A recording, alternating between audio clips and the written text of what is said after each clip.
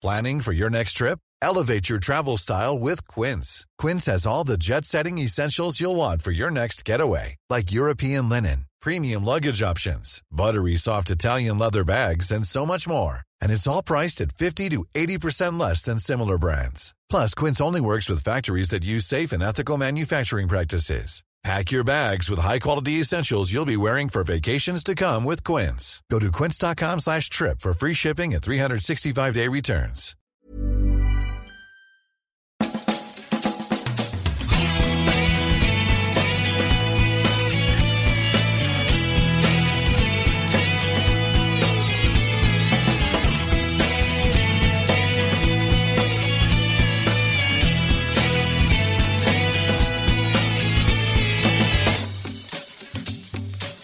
Hello and welcome to a brand new Arseblog Arsecast right here on arseblog.com. How are you? Hope you're well. Thank you very much indeed, as always, for being here. It is, of course, the first Arsecast of 2024. How are you holding up so far? Things okay? Keeping those New Year's resolutions on track, I hope. I certainly am. I sat down on January 1st. I made my strongest, strictest, most determined New Year's resolution of all time. And so far, so good. I have resisted the temptation of eating an entire jar of cloves. I have resolved to not eat an entire jar of cloves in 2024 or any other year. And I feel like this is one that I'm going to be able to see all the way through to the end, you know. But I hope yours, which might be more beneficial to you and your life and your lifestyle, are going okay. Those of you who are busy hitting the gym over the next week or so, or maybe a couple of weeks or 3 weeks, listen, by May, you might have some slight regret, some shame about paying the gym fee up front for 12 months as a kind of motivating factor to make you go. If I pay it all in one go rather than monthly, I will go. I won't waste that money. It's okay. Don't stress. There are bigger things to be worried about, of course, after the way we played against Fulham, a game which seems to have delivered something of a hammer blow to the psyche of many Arsenal fans, which I understand. It was terrible and very, very bad and awful and all those things. But I have seen it take the wind out of people's sails, so to speak, you know, from comments we have on the website and discussions you see people having online. The reaction to that performance was really quite something. So let's hope we can get wind back in our sails for this weekend when we have the simple task of beating Liverpool in the FA Cup. I don't know, I have this thing about Liverpool in the FA Cup that I could be completely wrong about this, but I feel like when we beat them in the early rounds of the FA Cup, we usually go on and win it. That's probably nonsense, but that's what it feels like. So I'm hoping that if we do win this weekend, it will be a good omen. And then, of course, there is, you know, a couple of weeks for the players to get rested, recharged, refire those batteries and get ready for our Premier League game against Crystal Palace on the 20th of January. For today's show, though, because it's been a pretty quiet week, normally happens after a bad result, you know, there's a kind of media lockdown and there hasn't been much in the way of transfer rumor worth talking about, or certainly not ones that people want to spend too much time giving consideration to, because it's mostly stories about like how we're not going to buy anyone. So we're doing a statements podcast today, and if you don't know the format, basically I will read out statements which have been provided to us by our wonderful Patreon members, and I will read out those statements, and my guest has to either strongly agree, disagree, or strongly disagree with those statements, and then we can use those as a kind of platform for discussion or debate or whatever it might be. So we might as well just get on with the show. And with me to do that, you'll know him as the host of the Arsenal Vision podcast. It's Elliot Smith. Elliot, hello to you and Happy New Year. Yeah, Happy New Year, Andrew. Good to see you. And you? I appreciate that when you're like, oh, I'm going to be doing my hot takey episode, so I got to go get the hot take guy. So thanks for having me in the rotation for that. No problem. You're the first guy I thought of for this. So just to remind you, I've already reminded the listeners, I'm going to give you statements, and you can either strongly agree, disagree, or strongly disagree with them. No fence sitting, which I know is your speciality, of course, but we'll push you out of your comfort zone today. Let's start with something that's relatively current. And Tater Murray says people are overreacting to the Fulham loss and performance. I do love a good tater. I would say strongly agree. I think that there are things in the Fulham performance that are worth teasing out. I think there are attacking issues that are worth discussing. I think there are things that have been potential problems for us this season that we've seen pop up more than just in the Fulham game. But I think that performance is an aberration.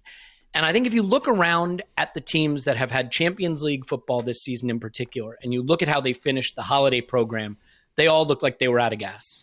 Newcastle got absolutely smoked by Liverpool, who importantly didn't have Champions League. Arsenal looked totally out of gas to me in our performance with Fulham, where we lost all our duels and didn't press effectively and weren't beating anyone off the dribble. Manchester United are just bad, so it's hard to evaluate them. And, Manchester City have been fine, but I don't think at their effervescent best. But also recall, they're coming back from that World Club Cup Championship Trophy of the World thing where they got to rotate a bit and probably weren't as pushed had they been in the regular flow of Premier League football. So I think it is the end of a very taxing period. Last season, we built our good season on an early season run that featured Europa League group stage where we did rotate quite a bit. That's where Liverpool find themselves this season. And I think not all, but some of the difference could boil down to a little bit of that. Well, do you have any theory on why this particular performance and result seems to have, in the little bit of intro I did before this, I said it's delivered like a hammer blow to the psyche of many Arsenal fans, which is perhaps over-egging the pudding a little bit. But, certainly it's been a long time since Arsenal have played anywhere near that badly, in my opinion anyway. You've got to go back to find a performance like that. And to some extent, that obviously gives you a bit of comfort because it's unusual. It's not the usual. It's certainly something we've experienced in the past, but it's not something that we've been dealing with in the recent past, for example. So any theories as to why is this like just such a painful old wound that's been scabbed off? Yeah, well, first of all, it doesn't help that we lost the game before at home to West Ham. Well, right? true. And they're very different performances, but I think it's also the emotional distance we've traveled. We were top at Christmas, and I think if you polled Arsenal supporters at that time on what we could do this season, there would have been a lot of optimism around the title. So to go from that to where we find ourselves after two losses is difficult. And I know people don't always love data, but I think data sometimes just expresses in numbers what we're feeling in emotions or what our eyes see, and that is that according to, I think it's Opta Analyst or something like that, we lost around 23% likelihood of winning the title from Christmas to now based on those two results. So the odds and the betting odds and all that is telling us what our heart is telling us, which is these were crushing defeats. And here's the problem with crushing defeats. Because they are crushing, it's hard to analyze them with a clear eye, I think. And so some of the analysis around how we're playing is almost certainly going to be impacted by the very rightful feeling that the title is now deeply in jeopardy as a result of those two outcomes. All right, good theory. Could well be that. So we'll see. And look, things fluctuate very quickly in football. You win a couple of games and things start to look a bit rosier in the garden. So here's one, which I think was quite fun if I could find it. Yes, it comes from Joey H, 94, who says, last season's Arsenal would beat this season's Arsenal. Ooh, that is a fantastic question. I would say disagree. Ooh, that's interesting. I thought you were gonna agree with this, and if someone had made me say would it be agree or strongly, I would have urged towards strongly. So tell me why. Well, first of all, and I think that this is something that's broken our brains a little bit. There wasn't just one Arsenal last season, right? Are we getting to play the Rob Holding Arsenal? Are we getting to play the no Gabriel Jesus? Like Arsenal last season was a bit of a roller coaster in terms of when we were great. I haven't seen an Arsenal play that way, maybe ever. The absolute peak of the early 2000s, but not much outside of that. But we weren't that for that much of the season. We accumulated points at a good rate, but I think after the World Cup, we started to see the drop-off, even though we were getting points, and then obviously injuries took its toll. I think this Arsenal against last season's Arsenal, I think last season's Arsenal would struggle to create chances against this season's Arsenal. I think we're better at having the ball. I think we're better at controlling games. I think we're better at suppressing chances. what both teams have a bit in common is we chuck a few in our net, stupidly. That derailed our season last season when we lost Saliba. It's happening this season. The biggest difference, if you want to say would last season's Arsenal beat this season's, is just the form of the front three, right? So the irony is everything tells me right now that the only major difference in how we're playing this season, last season is our front three is not firing. Some people would say we're too slow, we're too ponderous, we're doing things differently. But if I look at it and I look at the shots we're taking and the positions we're taking them in and the amount of control we have, Saka's not finishing, Jesus is not finishing, and Martinelli very much is not finishing anywhere near the rate we did last season. I think we are a more dominant team this season that has been very poor in front of goal. Yeah, very poor in front of goal. I agree with that. I just think this is a really interesting one. In my mind, when I was looking at this one, it was like, would the best version of last season's Arsenal beat the best version of this season's Arsenal? And I think it would. I think it would. And I can see all the things that you're saying about the way we're playing and we give up fewer chances, albeit we've gone off a cliff a little bit defensively at the moment. I just think that pre-World Cup version of Arsenal, if we could have kept that going all the way through the season, was probably a title-winning team. Whereas I don't know that the best we've seen from this season's team has really shown enough to be considered in that regard. Most people are probably going to agree with you, honestly. But obviously, and look, they had more points, they had more goals, they had a better goal difference at this stage. Like, of course, I think, look, we did play, there are really two great teams in the Premier League this season other than us. Everyone else is a mix and match. And that's Liverpool and City. We played them both. Our performance at Anfield this season was much better than last season, although admittedly, look at the team we took to Anfield last season, so caveats in place. I think our home performance against City was better this season. More controlled, a very tactical game that we, just about won with a deflection. I get it, but I think it was better. So I think at the very top level, when we played those two teams, I think we look better. In their absolute flowing best, last season's Arsenal were excellent. But I think people forget post-World Cup, I don't think we ever hit that level again. I really don't. I think we found pockets of form but never hit it. So you're comparing this season's Arsenal to, I think, part of last season's Arsenal, which is fair. But I don't know. I like a lot of the things about the way we're playing. I don't want to come across as a Pollyanna, but if you think back just 2 games to where we were at Christmas, top at Christmas, and the kind of football we were playing, and breezing through our Champions League group, by the way, where we've looked excellent. I don't know. I think this team might have even just a little more control than last season. Right. Okay. Well, we'll have to agree to disagree on that particular one. That's the whole point here. Yeah, exactly. You mentioned stats, and certainly the game is analysed in a very minute fashion these days. This is fairly basic. Photonic Cannon says the lack of open play goals is an overstated problem. Is a photonic cannon very basic? Because I figured the open play goals statistic was fairly basic. Okay, and is photonic cannon saying it's overstated? He says the lack of open play goals is an overstated problem. I will strongly disagree with that. And you can look where you want for where that deficiency comes from. It depends on your worldview. You could say we don't create enough from open play, or you could say that we don't finish enough of what we create from open play. And I think both of those arguments have merit. But if you look at it, you want to hear a somewhat depressing list, or are you not in the mood for that? Sure, why not? It's a Thursday in fucking January. What better time to hear a depressing list? Yeah, exactly. So let's go to just open play goals this season in the Premier League, and just look at the teams that are above us in open play goals in the Premier League. City, Liverpool, Spurs, Brighton, Villa, Newcastle, West Ham, Bournemouth, Chelsea, Forest, Fulham, Wolves. All of those teams have more open play goals than we do. And the reason I don't think that is something not to worry about, because you say, well, penalties count and set pieces count, and they certainly do, and set pieces are actually a great reference point for how well you're being coached, I think, to some extent, right? But the reason I think it's a problem is ultimately I think it's a reflection of how effective your attacking football is. For all the dominance we have, how come our open play is not producing more goals? But here's why I think you can just point to the form of our front three. And everybody's going to roll their eyes out of their head when I mention XG, but let's just do it for a second. Okay? Sure. From open play XG, we are just 2 expected goals behind City from open play. And we are 13 behind them in goals.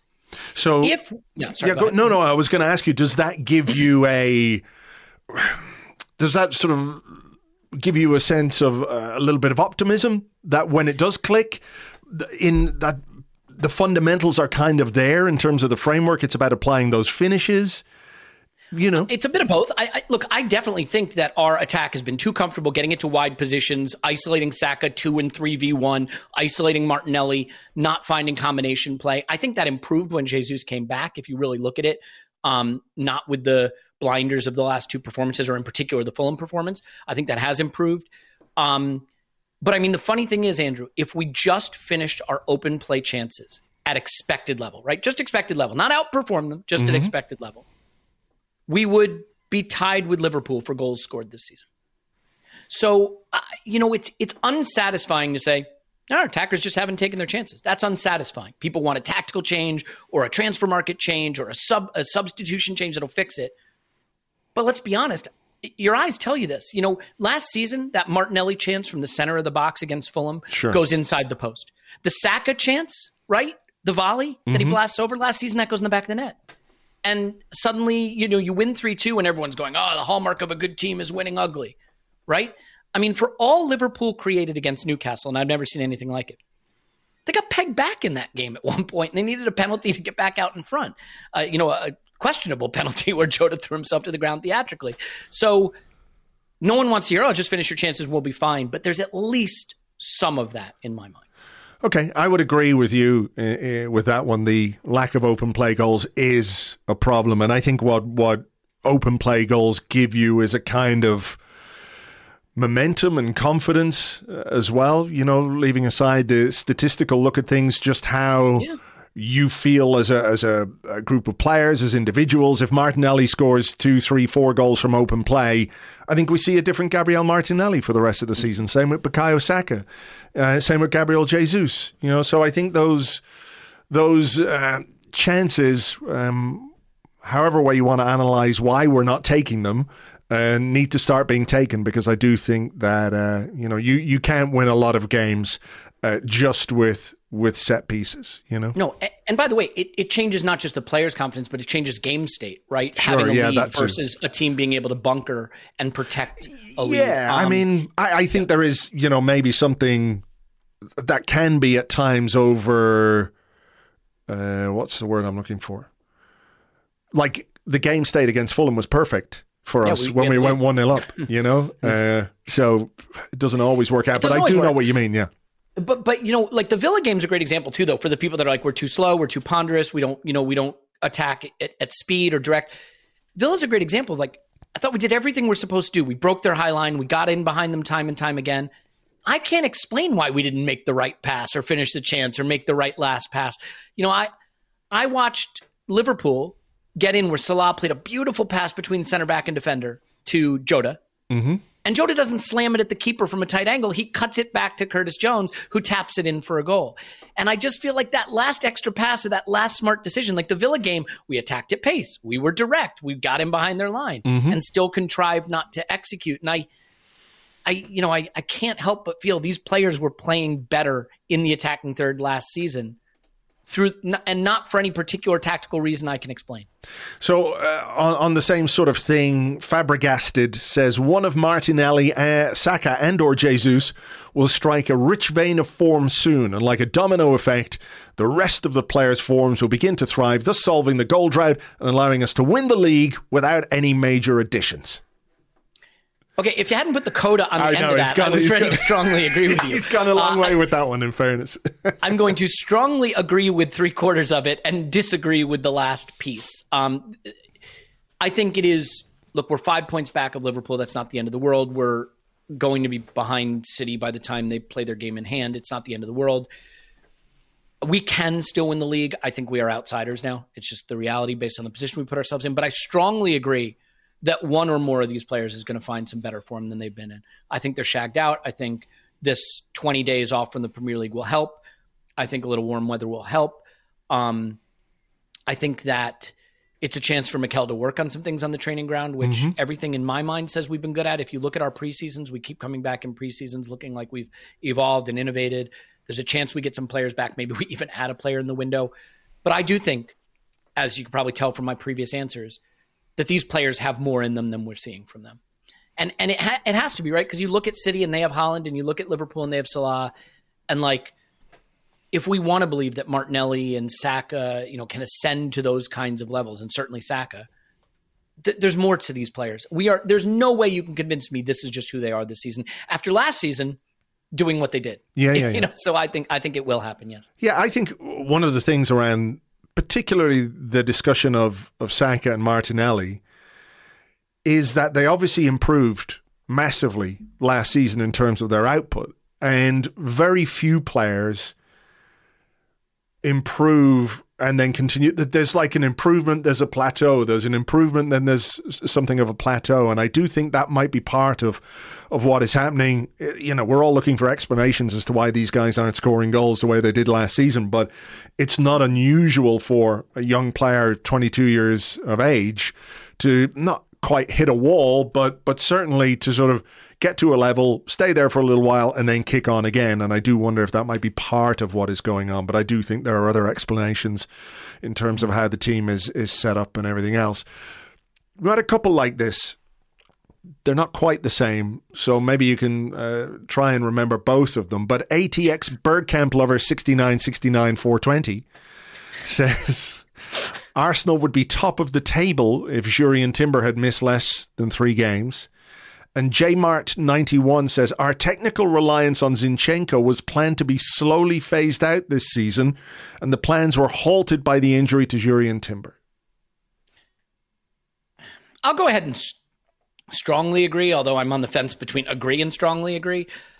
The phased out language, I'm not sure. I mean, what's funny about Zinchenko is everyone seems to see how he's a liability. And then the games he doesn't play, everyone says it was a Zinchenko game, right? So he didn't play against Luton and everyone was like, well, Luton kind of felt like a Zinchenko game though. And then he doesn't play against Fulham and we have our worst performance of the season. And the guy we started at left back has to be subbed at halftime. And Tomiyasu comes in and we wind up with like 3 shots to end the game or so. So phased out might be too strong language, but what I definitely believe is you get diminishing returns from a player like Zinchenko if he has to play every game every week. That is 100%. Yeah. Yeah. There's just no way he's built for that. And that is a deficiency of his, but it's one that we have to manage. I think Timber being available, the whole would we be top of the league? I mean, we could have been top of the league anyway. Just do the job against West Ham when we had 30 some odd shots and should have beaten them, and do the job against Fulham. Or don't drop points to Fulham at home when you have a lead and a man advantage. We don't need Timber to have corrected the things that have screwed us up this season, ironically, right? We've been the masters of our own downfall in some respect. Not that we've had a downfall, but Sure. I know what you mean. So I would say yes, if we had Timber, we'd have more options. We could play Zinchenko less. We could, if you want to use the phase out language, you could, but we could do a lot of different things in games without losing the critical components of what Zinchenko gives us. I do think that would have made a big difference. Yeah. So yes to both. Whether I strongly agree with the phase out language would be my only bone to pick. I would agree with the first one. I think if he was there, we just, there'd be a bit more fuel in the tank, if you know what I mean, when it comes to this point of the season. The phasing out thing, I'm going to disagree with that because I don't know that we can't know what the plan was. Like Thomas Partey started the season at right back. That's not really a tactical revolution thing. That was a different thing because of what was going on with Gabriel in Saudi Arabia, and it was dressed up as a tactical explanation in order to just sort of obscure other things, right? So that meant that with Zinchenko injured, Timber was a good candidate for the left-hand side. Nobody thought that he was going to play there. Nobody thought he was going to play left back at all when he signed. So yeah, he came as a right back. He came as a centre half. So that's why I'm going to disagree with that the phasing out of Zinchenko is tied to Timber, because it might well have been a case that if Timber was fit all season, he could have been playing right back. And, if Ben White has been playing with a bit of an injury, who knows, So I can't really agree with that one. Okay, Here is another one. Let me see if I can find it. Okay, just moving away from Arsenal a little bit here. This one comes from Taliman, who says VAR can be made to work consistently and accurately. I strongly agree with that. Depending on what your range for accuracy is. I think the idea of 100% satisfaction with every call is not possible. And you only have to look at Arsenal's game against Liverpool where that handball wasn't given, where I think even a lot of Arsenal fans would say that's probably a handball. By the same token, I don't want that to be a penalty kick because that feels like too much punishment for the crime. It's a case where the laws are a bit gray and everybody disagrees on everything and VAR can't fix that. I do think VAR can be better. I think it can be more automated. I think it can happen quicker. I think you can get better people in the minivan or wherever they are making these decisions. I think they can stop worrying about protecting their mate out on the pitch. I think the clear and obvious error standard is a nonsense. A great example being the Jota penalty the other night. Mm-hmm. Jota dived. 100%. Yeah. 100%. It's called a penalty on the pitch, though. And then VAR looks and says, well, technically there's contact, so we can't say it's a clear and obvious error. Mate. It's not a penalty. I get that there was some contact, but contact isn't necessarily a penalty. And that's an area where I think VAR is sort of hamstrung by the current standard. I just think PGMOL for me does not, I know this is such a cliche, but they don't feel fit for purpose for me. I think there needs to be a massive overhaul. It surprises me the Premier League hasn't taken it over, professionalized it, and really made changes. Now, I confess I don't understand how that would impact football in the UK and, at the grassroots level. And I know that it's difficult to get grassroots referees in because of the abuse they get, and there are cultural issues around abusing referees. None of that is right. But simply saying don't abuse referees, that's not right, is not an excuse for not having better referees and better refereeing standard in the Premier League. Those two things are not mutually exclusive. No, I mean, they are, professional. They are professional referees now. That is, part and parcel of what PGMOL is. I mean, I agree with you that I agree that VAR can be made to work consistently and accurately, but there's such subjectivity to so many of the rules in football or the decision-making processes in football that it leads to some of the frustration that we've seen. Some of it, though, is just down to people not being good enough at their jobs. And this is where I feel like the sort of gatekeeping of refereeing discussion or discussion of refereeing quality is really, really unhelpful. There are sections of the media running campaigns, don't abuse referees, and what happens is legitimate discussion and legitimate debate gets thrown in with that. Look, go on Twitter if you want. I very rarely do anymore, and it's great. But, go on there and you'll find all sorts of people saying all sorts of things about referees and decisions, most of which are completely indefensible. But if you have a reasoned, logical, sensible, constructive discussion about refereeing standards, then it can only be helpful for refereeing in general. And this idea that, well, you're going to put people off if, you criticize referees too much, or if they're in the spotlight too much, or if they're held accountable, or if there's too much scrutiny for them. But surely, if you do that, what it will become potentially is a more attractive job for the people who are really, really good at it. Yes. Because there's a pathway then for you to make the breakthrough. I don't know how you would say it, but to progress from being a grassroots referee and working your way up and maybe being a Premier League referee and maybe going to referee at a World Cup and all those things, because there is a process, or how would you call it? When you do your end of year, if you're the boss, you do your end of year employee assessments, right? Mm-hmm. John is fucking well done, John. You've been an A+ guy this year. Elliot, sorry, you've been bunking off too much, blah, blah, blah. You're not wrong. You're only getting 1% of your bonus, whatever it might be, maybe. Those things are in place across all kinds of businesses. And I do think that with refereeing and with officiating, the legitimate discussion is shut down. And I don't know that having referees as kind of co-commentators on Sky Sports and things like that is particularly helpful in that regard either, because all they tend to do is back up the things which frustrate people. As you said, the Jota penalty, wouldn't all of football, apart from maybe Liverpool fans, have said that's kind of what we want to see. Yes, there was a little bit of contact, but is that enough to make a player fall down 2 or 3 steps later? No. So, the game is better for that, I think. So 2 things. First, I want to differentiate between VAR and the refereeing, and I think there's one thing that's really wrong about how we talk about VAR. VAR isn't a thing. VAR isn't a thing. VAR doesn't do anything. The referee VAR are looks people, at the video yeah, does. Sure. Right. And so better people will make VAR better. I think the standards can be better, all of that. I mean, I know the laws of the game create some challenges because some of them are gray areas, and I understand that. But a few things, like nobody bats an eye if you say, oh, the players on that team are bad. But people somehow think referees can't be bad. Like, what if the talent level is just too low? Like, do we think the 19 Premier League referees are the best 19 referees in world football? I don't think anybody thinks that. Are they 19 of the best 20? Are they 19 of the best 40? Are they 19 of the best 100? I just think there's got to be a deeper pool of talent that can be brought in. Mm-hmm.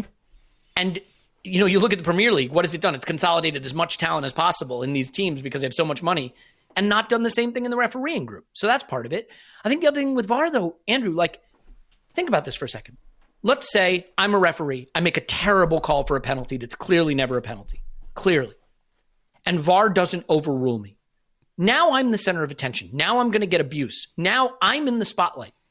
If VAR just corrects it, it helps me. It takes the pressure off me by, I missed it. I didn't see it right. VAR fixed it. Now no one's talking about me and my terrible call. Sure. But because of the silly way that VAR feels like they have to protect their mates on the pitch or clear and obvious, you wind up with that Jota penalty standing, and then the referee's under immense scrutiny for having given it. I just think the people who have put the program together have put it together wrongly. I think if you elevate the talent and improve the way it's administered, to answer the question that initiated this, yes, I think a more accurate, more satisfying, quicker, better VAR is possible. And as a final point, I will simply say this because I acknowledge this. I don't go to games often, but I do go. When you go to the games, VAR is a very unsettling experience. Yes. And for the match-going fan, I cannot be mad at any match-going supporter who hates VAR because I acknowledge that the most joyful thing that happens in football is your team scoring a goal, and it has neutered that to some extent in the ground. I agree. No question. Yeah, I was at the Sheffield United game this season, and I think at least three of the goals were subject to VAR checks. And we were all just sitting there going, well, I know there's a VAR check, but I've got no idea what it's about, what it's for, or anything like it. And that whole thing about, well, you get to celebrate twice. No, that doesn't really do it for me. Seeing as we're on this, I believe we ate giant pizzas after that game, if I remember correctly. Right? Was it pizzas or Italian? I can't remember. I can't remember. It's all hazy. It's very hazy. All right. Jedders90 says Jurgen Klopp's touchline antics are deplorable, and Arteta is punished unfairly for his. Strongly this is another. I strongly disagree, and strongly agree. I strongly disagree that Jurgen Klopp's are deplorable, and I strongly agree that Mikel's unfairly punished for his. Like, what are we doing here? The pantomime, the drama, the excitement. Like, we all loved Arsene Wenger bodying Mourinho on the touchline. We all love this stuff. Mourinho knee sliding in a suit. Like, it's all part of the pantomime that is elite sport. And let's face it, none of this matters. None of this is life or death. This is entertainment. And these antics make it more entertaining. And the thing that I can hear ringing in my ears, won't someone think of the children? But what about the children? Like, they're watching things on TikTok that are worse, I promise you. Go check their browser history. Kids have been copying stuff like since Kingdom Come, that's just what happens in the playground. Yeah. It used to be worse. I mean, all right, so we don't have to go all the way back to hooliganism, but obviously there were worse things in football than Jurgen Klopp making faces or Arteta being out of his technical area. I think this is the kind of stuff that TalkSport loves to get up in arms about, and I think it's a huge mistake to clamp down on this. I think football has a politeness obsession. I remember you used to get outraged about this, Andrew, back when Cesc spat. And it was regarded as worse. All the pundits were on TV saying, I'd rather have my ankle broken than get spat on. And I remember how upset you got about that. And yeah, it's just, and there's been he this spat on the obsession. ground, by the way, not on someone. So Right. Yeah.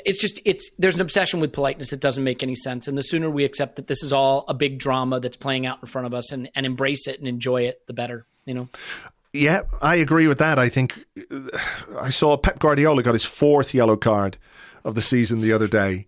Like Marco Silva's had a load of yellow cards. Arteta's had yellow cards. I'm sure Klopp has had yellow cards. What is it doing? What do they want managers to do on the sidelines? Like you've got one of the most high pressure jobs in football, and I think Arteta's almost always really good on this in that he talks about wanting to live the game and how he wants his players to live the game and how he wants the fans to live the game and understand and experience the emotion of what football can give you. So why should a manager be distinct from that? Stand there with, in a top hat and just look on, it's absolute nonsense. I mean, I think there are certainly some lines that shouldn't be crossed, but, this is an invention, basically. This stuff is an invention because managers have been standing on the sidelines for years and years and years, and nobody said, managers are a real problem, aren't they? We must crack down on managers. You know what happened when Arsene Wenger said some things to the 4th official? They banned him for a few games. Remember, he said whatever it was to Anthony Taylor, dishonest to your federation. Or, he told Mike Dean to fuck off fuck off, you prick, or whatever it was he said to Mike Dean. The thing that all of us would have wanted to say to Mike Dean, and indeed, to this day, many of us still do want to say to Mike Dean. It is just nonsense. So I think maybe Arteta is punished a little more than Klopp, but I don't really view Klopp as a big problem or an issue that football has to solve. Here's one from me. Mm-hmm. David Raya has not been an upgrade on Aaron Ramsdale. I strongly agree. And that's not because I think Aaron Ramsdale was perfect. I think we have simultaneously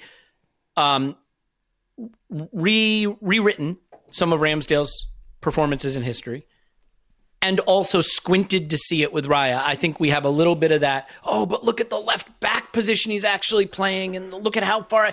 There is no question that Mikel wants him doing something that he feels Ramsdale cannot do.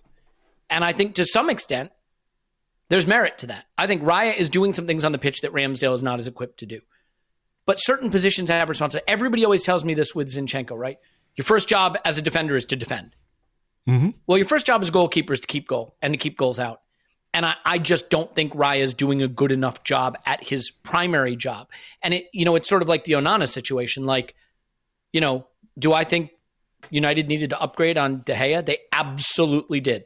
Did they need someone that could play with his feet? Absolutely. I remember playing United last season, and De Gea would just kick it out in a touch. He had no hope when the ball was at his feet. But Onana's chucked so many goals in for them that ultimately you can't look at what the benefits are because the drawbacks aren't outweighing it. For me to weight Raya's ball playing higher, he needs to perform as a goalkeeper better. And that's not to say it can't work. I will say I'm a bit on the fence about whether it will work. And that's also not to say that Ramsdale was perfect because forget data. Data tells you he wasn't, but your mind, your memory should. I can name you the big errors Ramsdale made that cost us games last season. He also saved us games. But to be fair to Raya, can you think of a game where we've needed him to keep out 10 shots? We just haven't played that way this season. I can't think of a game where Raya was active. And so I think when keepers tend not to be active, their errors are much more memorable. We can all remember Ramsdale saving us a point at Anfield last season. Raya hasn't had to even try a performance like that yet. So I think some of this is unfair. But yeah, there's no question in my mind that at this point, he has not played well enough to be regarded as an upgrade. And I would say even more so, if we're going to invest the money to keep him at the expense of investing it elsewhere, you have to question if the resources are being allocated well, because there's a lot of money tied up in two keepers right now. Yeah, I mean, I think the reality is that probably Arsenal's plan is that whatever they get for Aaron Ramsdale will buy David Raya, and therefore that's a sort of like for like. But currently, that is an investment, if you like, an IOU that we've got with Brentford that might well preclude something happening in January for the sake of a goalkeeper who's been 6 out of 10, 6.5 out of 10 this season, and Ramsdale was basically the same. And I know what you're saying about, how we play and what he's capable of on the ball. I think he's settled in a bit more now. It's fair to say the first few games, first few weeks were a little bit hairy, some moments here and there, but I know what my eyes see. People can point to stats, but I know what my eyes see as well. So I don't think he has been an upgrade on Ramsdale, which isn't to say he can't become that. But so far, I don't think we've seen that. Here's another one on the manager from John Hossein, who says, Mikel Arteta, with 18 months left, should have his contract extended. Strongly agree. And there's so many layers to why I agree with this. And none of them are, he's perfect. Everything he's done is perfect. That's not my point remotely. Firstly, I think you have to look around at the landscape and say there are two clubs outperforming us. They have Pep and Klopp, who are probably the two best managers in the world. And nobody else in England is outperforming us the last couple of seasons. And everyone that's trying has been scrabbling around trying to find a manager. United have been doing it for years. Like Aston Villa? Well, Aston Villa, that's a manager we could look at, to replace Mikel, certainly. I mean, if Emery would lead Villa for us now. You can wind up on that hamster wheel of replacing managers and never find one that fits. Mikel, at a minimum, to me, feels like he gets Arsenal. He fits Arsenal at some level. We've invested a lot of money and time and culture change in him, so I don't think we would want to have to start that over. Because I don't think Mikel's the kind of manager you just swap in, swap out. We don't have a structure at Arsenal where managers are fungible. I think the structure is the manager. Now, I may have some issues with that, but it means if we swap him out, we're probably going to go through a couple of hard seasons, or at least a hard season of trying to rebuild the structures that go out with him. I don't see a team that plays better football with us, unless you want to count Liverpool and City. I don't see a team that's built their squad better than us, unless you want to count Liverpool and City. And we're in the Champions League as one of probably 4 clubs that you would say right now are have a chance to win it. So when I look at when he came in to where we are now, the trajectory has been where I'd want it to be. We have an FA Cup under our belt already, having beaten Chelsea and City on the way to winning it. And I think we're in a very good position now, unless the ass fell out of this season in a way that I can't anticipate. I don't think you want to be in a situation where next season manager contract talk becomes a distraction for what we're trying to achieve. And ultimately what we do know about manager contracts, this is the thing I've never understood. Okay, let's say we give him a 3-year extension and he bombs. He's terrible. We're terrible. You sack him. You know what? Like the amount of money I've seen clubs with less money sack managers on bigger wages. You know what I mean? So I think tying him up takes away the distraction of his contract from everyone. But does not mean you're stuck with him if something goes badly wrong. I just think it makes too much sense not to do that. I mean, that's it. You can always fire a manager. It might cost you a few quid, but in the grand scheme of things, it's maybe half decent left back. Can I ask you a question about this too? Sure. Because this gets brought up so often, right? Whether the player's down tools, whether the players are playing for the managers. United have been on this constant conversational cycle of the players keep sacking managers. The one thing I think you and I would strongly agree with in the format is these players seem to want to play for this manager. Declan Rice came to Arsenal, and I think Mikel Arteta is a reason. That's worth considering, because the time when I think you really have to change is when the players don't seem to want to play for that guy. And I think with the opposite situation in our club right now, I think these players are really invested in him. I agree. When you look at the young talent that we've tied down, Saka, Martinelli, Saliba, there's going to be a new contract for Ben White soon. There's going to be a new contract for Tomiyasu soon. Declan Rice has come in, did not want to go anywhere else. I think that's a very strong message about, what players think of the manager, the way he works, and of course, whether or not they can fulfill their own personal ambitions when it comes to titles. He may get us there, he may not, I don't know. But right now, I think we're so far down the path with him that I think, he merits the next cycle, if that's what you want to call it. And beyond that, it's like, well, who do you get? Who's out there? I know there's always a manager, there's always a coach, but just right now, I just cannot. I cannot see that giving him an extension is anything other than the right thing to do. Yeah, and just a final point I want to make on this about where I've come from on this, so it doesn't come across as just, thoughtless fealty to one man. I feel that had he been sacked on Christmas right before the Emil Smith Rowe Boxing Day miracle, he could have had no complaints. He came in as an untested manager with no experience and a job of this size, or in this kind of job, period. And I really think that those were bad times for us, and we struggled, and I think it took time. Now, you can come up with whatever explanation you want. We had to root out the bad seeds, or we'd do this, we had to do that. If he had been sacked at that time, I would have been totally behind that decision. But he wasn't. They rolled the dice on him turning it around. We got the Emil Smith Rowe Boxing Day miracle win over Chelsea that no one saw coming. And since then, I think the trajectory has been pretty positive. So it's not that I just think endless patience with this guy is the answer, but I think right now, and you said give him the next cycle, I would say, Andrew, it's that we're mid-cycle. That's the problem, right? Yeah, Saka's just coming into his prime. Martinelli's just coming into his prime. Declan Rice, Odegaard, these are his players. He picked them. They're just coming into their prime. You wouldn't be changing at the end of a cycle. I think you'd be changing mid-cycle, which is a big risk. Fair enough. Okay, here's one from AFC Rai Pai, who says, if a clause exists, Arsenal should recall Kieran Tierney from his loan at Real Sociedad. Do we have a treatment table that needs tending? I don't. He's struggled to stay fit there too, I believe. I might be wrong about that. He did have that's been the case. Did have a hamstring strain, but he's back now. I'm going to strongly disagree with this. First of all, I think what we've built Tierney up to be in our minds is not necessarily the player he's been with us basically after his first season or so. He is a touchline 4-4-2 kind of fullback, run the touchline, overlap. Maybe you think we should use our fullbacks that way, but Mikel isn't going to. And if you look at using Kivior there, which hasn't worked, but Tomiyasu there, which has worked a time, and Timber there, what part of what we've tried at left back suggests that Tierney would be the answer? I just don't.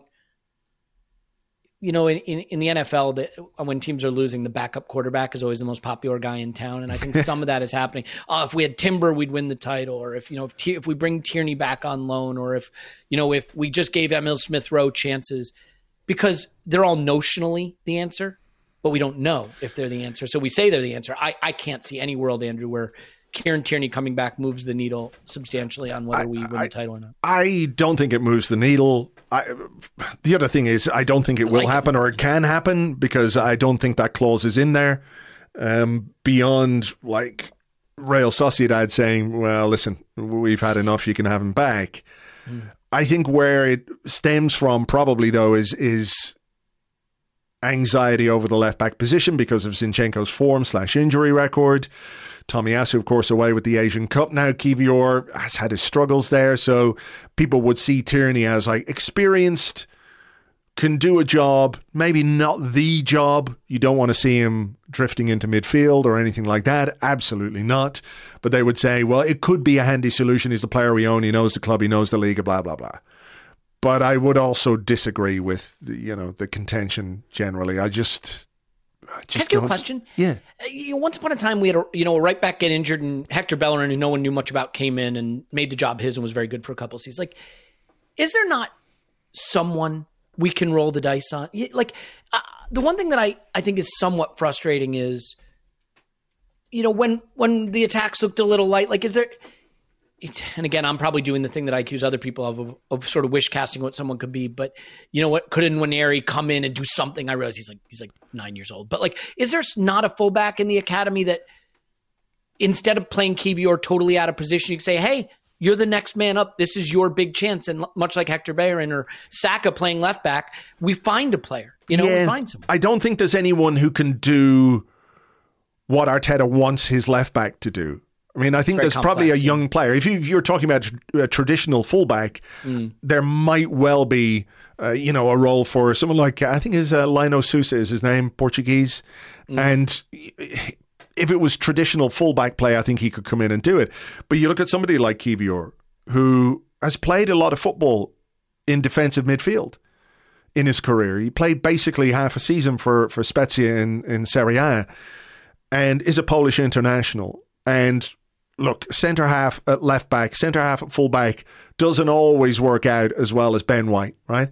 Ben White is kind of more the exception than the rule. I know City are doing it with some of their centre halves, but they eventually end up having some issues out there. So centre halves in full back positions is difficult enough, but then you ask them to do what Arteta asks Zinchenko to do, and Zinchenko can do it because of how technically accomplished he is and because he's used to playing in those areas of the pitch or even higher up the pitch, whereas you put a central defender in there, you say, we need you to operate in midfield, and as soon as the ball goes to the opposition and breaks out there, then we need you to be a left back as well. It is a really difficult role, I think even more so for a young player. But I don't see Kieran Tierney being able to fulfill that role. So I don't see the point in bringing him back. Ironically, we're linked with a 17-year-old at Ajax, so it's just kind of like a defender, you know. Well, there you go. There you go. Whether he's the solution for this January or not, we'll have to wait and see. What else do I have here? Okay. NY Gooner says, neither Ivan Toney nor Victor Osimhen are the attacking reinforcements Arsenal need this season or moving forward. Strongly disagree.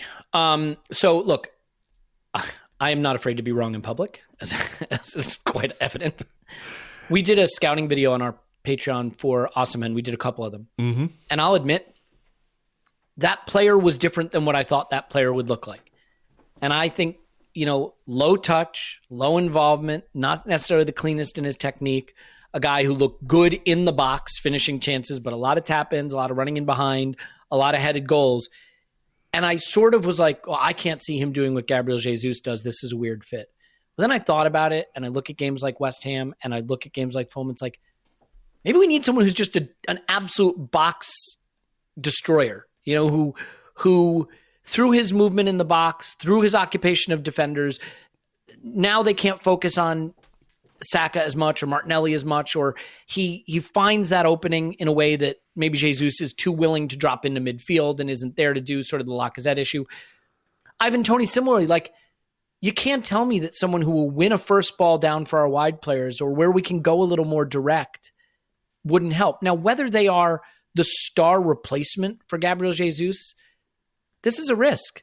Manchester United have spent the GDP of a reasonable sized nation trying to buy attackers. One of them is going back to Dortmund this window on loan.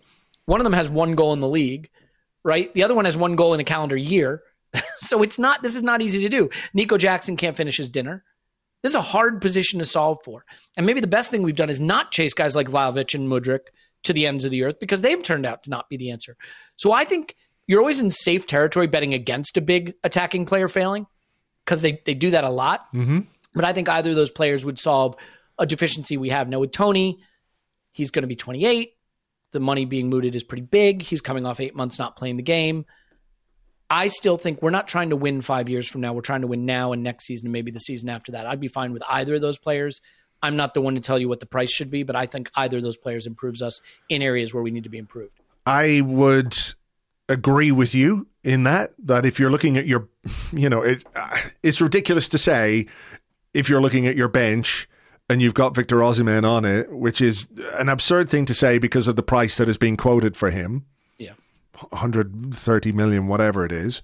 Similarly, though, it's an absurd thing to say about Ivan Toney. Well, wouldn't he be better than Eddie Nketiah?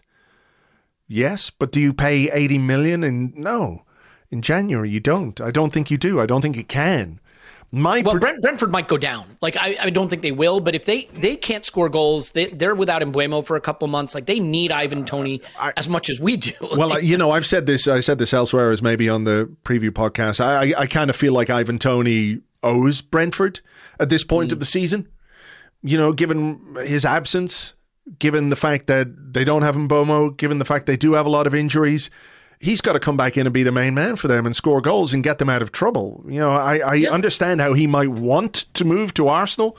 Absolutely. I think we can all do that. But, I also feel like I do wonder if a guy who hasn't played since last May is the guy to come in and spark your title challenge because it can take a while to get back to proper fitness after that now. I know sometimes a player get injured in May and he's back and everyone goes, he's like a new signing because, he's fresh. He's super fresh. And, that could be the case too. But I every time I think of Tony and what he might bring to the team, there's also like these little alarm bells ringing about what investing in him now might mean for what you could do during the summer. And look, I don't think Arsenal are going to invest in him now.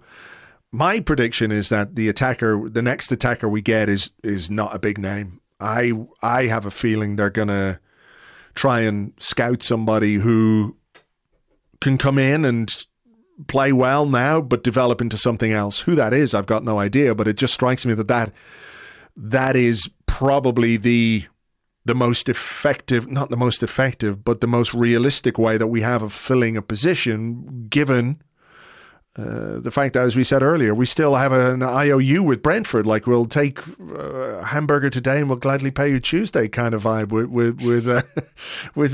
David Raya. So there are legitimate concerns, questions, whatever you want to say, about how much money we have to spend. And I certainly don't think we've got anywhere near Osimhen money now.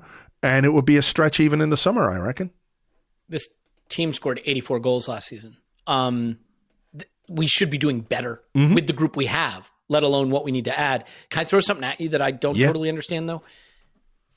And I don't want to make this about Eddie Nketiah, but I think we've sort of seen the ceiling of what we are with him. Does it surprise you that Havertz hasn't played 9 outside of half against City and the Community Shield? Because, I'm not saying Havertz is a world-class 9, but we're looking at these sort of big, tall guys in Osimhen and Tony who are good in the air. Havertz is excellent at aerial duels.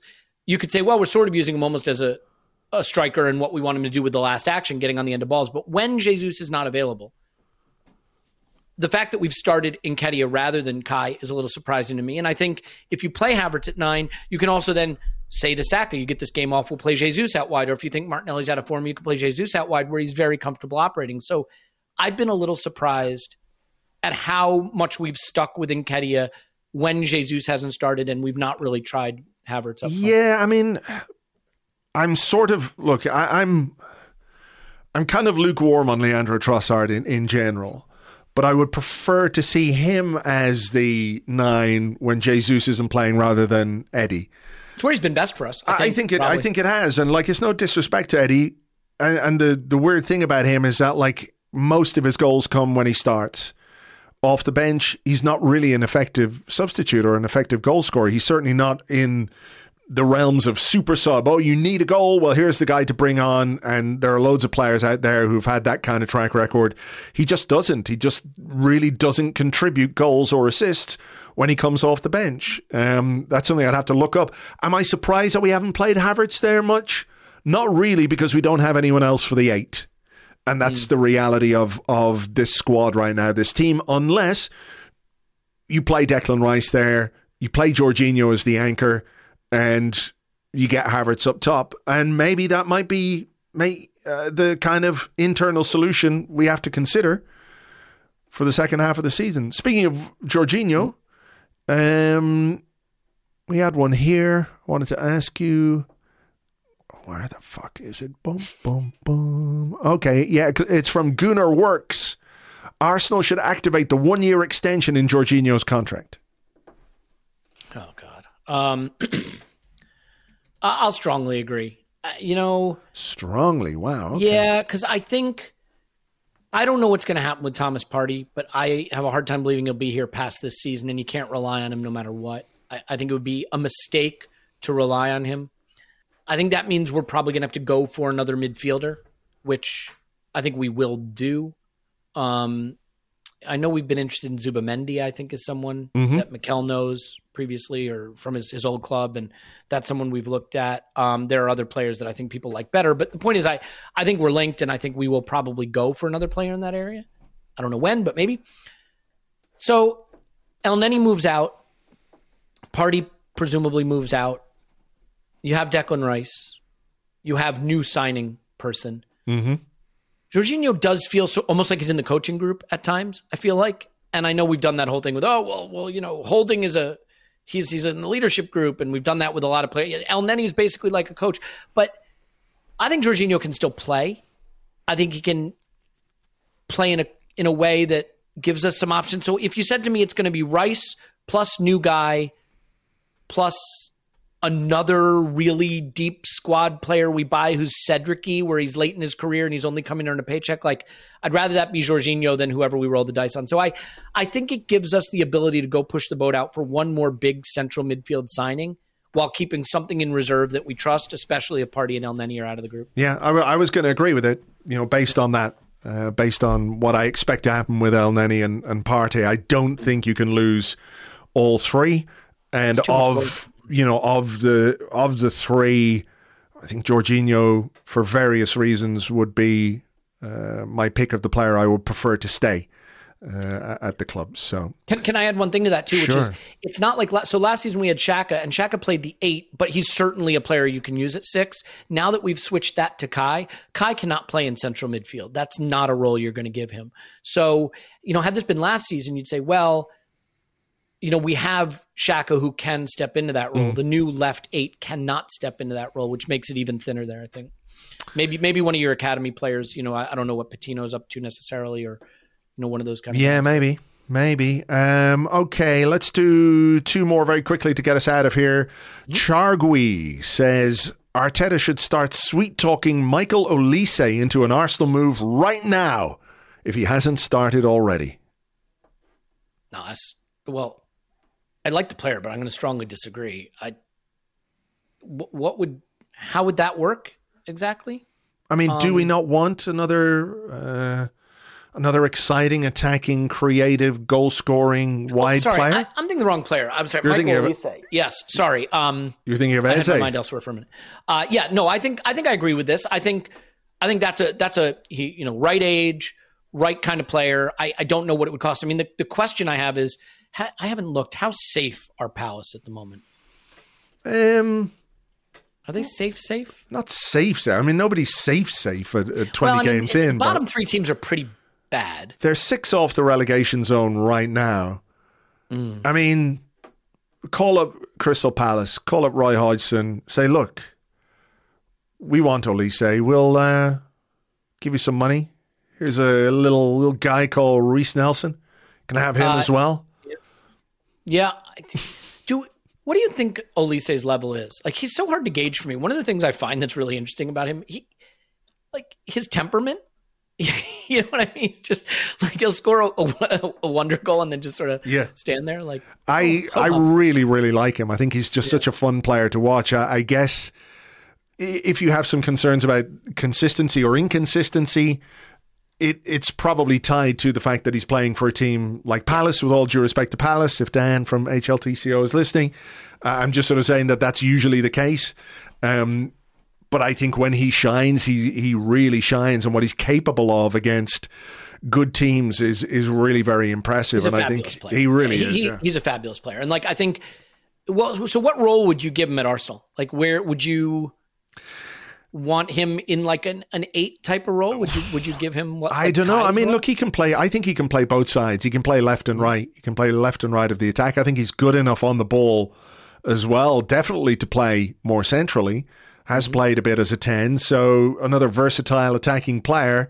I mean, if Trossard can play left wing, left 8, up front, there's plenty of room for Michael Olise to get minutes. So, I think he's just a fun player. There are a lot of players who are very good in the Premier League, very obviously, but there are not a lot of players who are just fun when they get going. You look at them and you think, oh man, that's just fucking so exciting to watch. So he's definitely one for me. I would love 100%. To see him. By the way, so I heard the Ollie thing. I had Villa's squad up as something that I was looking at earlier. So I thought Ollie Watkins. Okay. How's that going to work? Yeah. No, that did not. But no, okay. Olise would be great for us for that's sure. Great. Yeah. Okay, final one comes from me.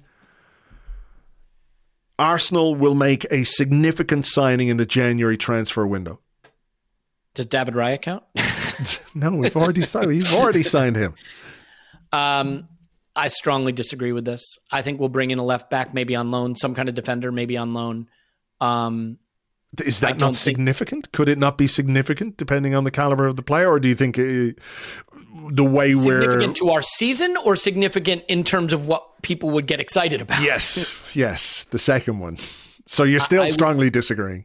I would say don't be excited, to quote a famous man. We can do things that would not excite you. Yeah, I think we will get a defender because we have to. And I think people will moan about it because this manager only signs defenders. But like, we actually do need one. Mm-hmm. We have a major crisis there. The C word could be, the C button could be hit here if we're not careful. And obviously, I'm talking about a right back, not any other C word. But so, no, I think we need one. It's unfortunate that we need one, but I think we need one. We probably need one that's a more short-term solution, given that we could find ourselves in a glut of those players 3 months later. For me, it's something that has to happen and will happen. But I just don't see this club buying the striker or the forward option they don't want just to get it done in January. We were very, very interested in Caicedo last January. I think maybe we could have gotten that done, but we wanted Rice and we waited for Rice. And I think that was the right move, quite clearly. I don't want to throw this season away, which is why I think we'll get a defender, but I don't know, Andrew. The only major move we could make is forward, and I don't think that can be done this window. Maybe for FFP reasons, but almost certainly just for market reasons. Yeah, I think that's the primary one, is the players that you really want are usually only available in the summer.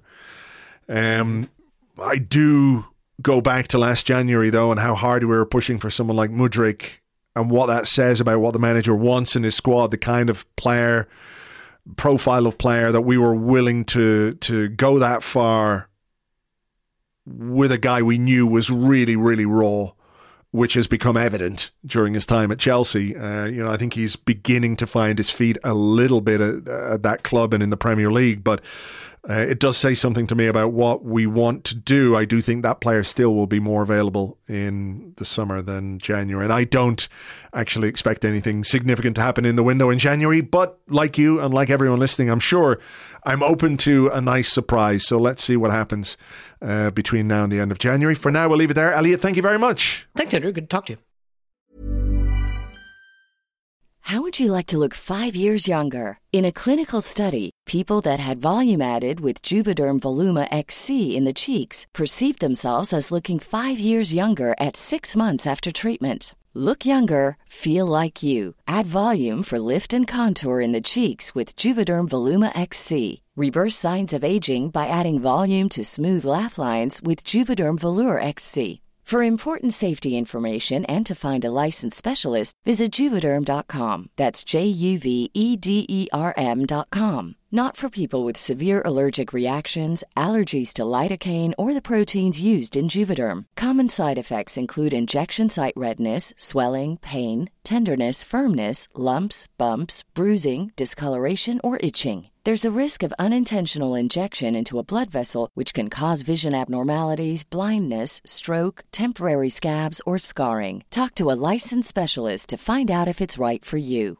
Quality sleep is essential. That's why the Sleep Number Smart Bed is designed for your ever-evolving sleep needs. Need a bed that's firmer or softer on either side? Helps you sleep at a comfortable temperature? Sleep Number Smart Beds let you individualize your comfort, so you sleep better together. J.D. Power ranks Sleep Number number 1 in customer satisfaction with mattresses purchased in-store. And now, save 50% on the Sleep Number Limited Edition Smart Bed for a limited time. For J.D. Power 2023 award information, visit jdpower.com/awards. Only at a Sleep Number store or sleepnumber.com. Thank you very much indeed to Elliot. You can find him on Twitter. He is at Yankee Gunner. So you can go there, follow him, and immediately block him at Yankee Gunner. And of course, he is the host of the Arsenal Vision podcast, which I'm sure many of you listen to as well. And if you don't, you should. Right, I am going to leave it there for now. There is, of course, a game against Liverpool in the FA Cup on Sunday. We will have a full preview of that game for you over on Patreon, patreon.com/Arsblog.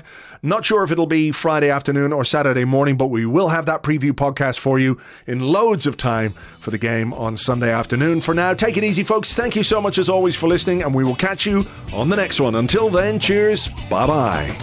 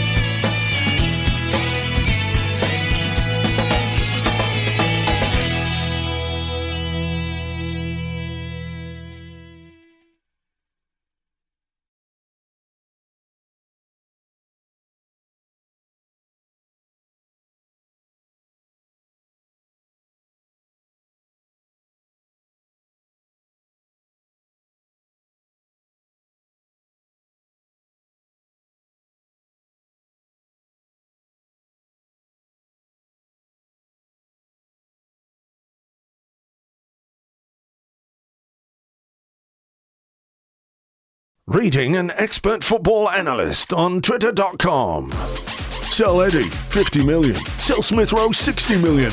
Loan Reece Nelson with an obligation to buy, 30 million. Sell Aaron Ramsdale, 45 million. Then buy Mbappe, he's out of contract, free transfer. Then bring Jude Bellingham home. Problem solved. Sort it out, Arteta and Edu.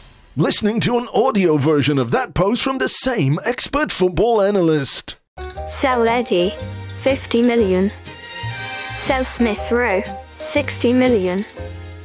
Loan Reece Nelson with obligation to buy, 30 million. Sell Aaron Ramsdale, 45 million. Then buy Mbappe, out of contract, free transfer. Then bring Jude Bellingham home. Problem solved. Sort it out, Arteta and Edu.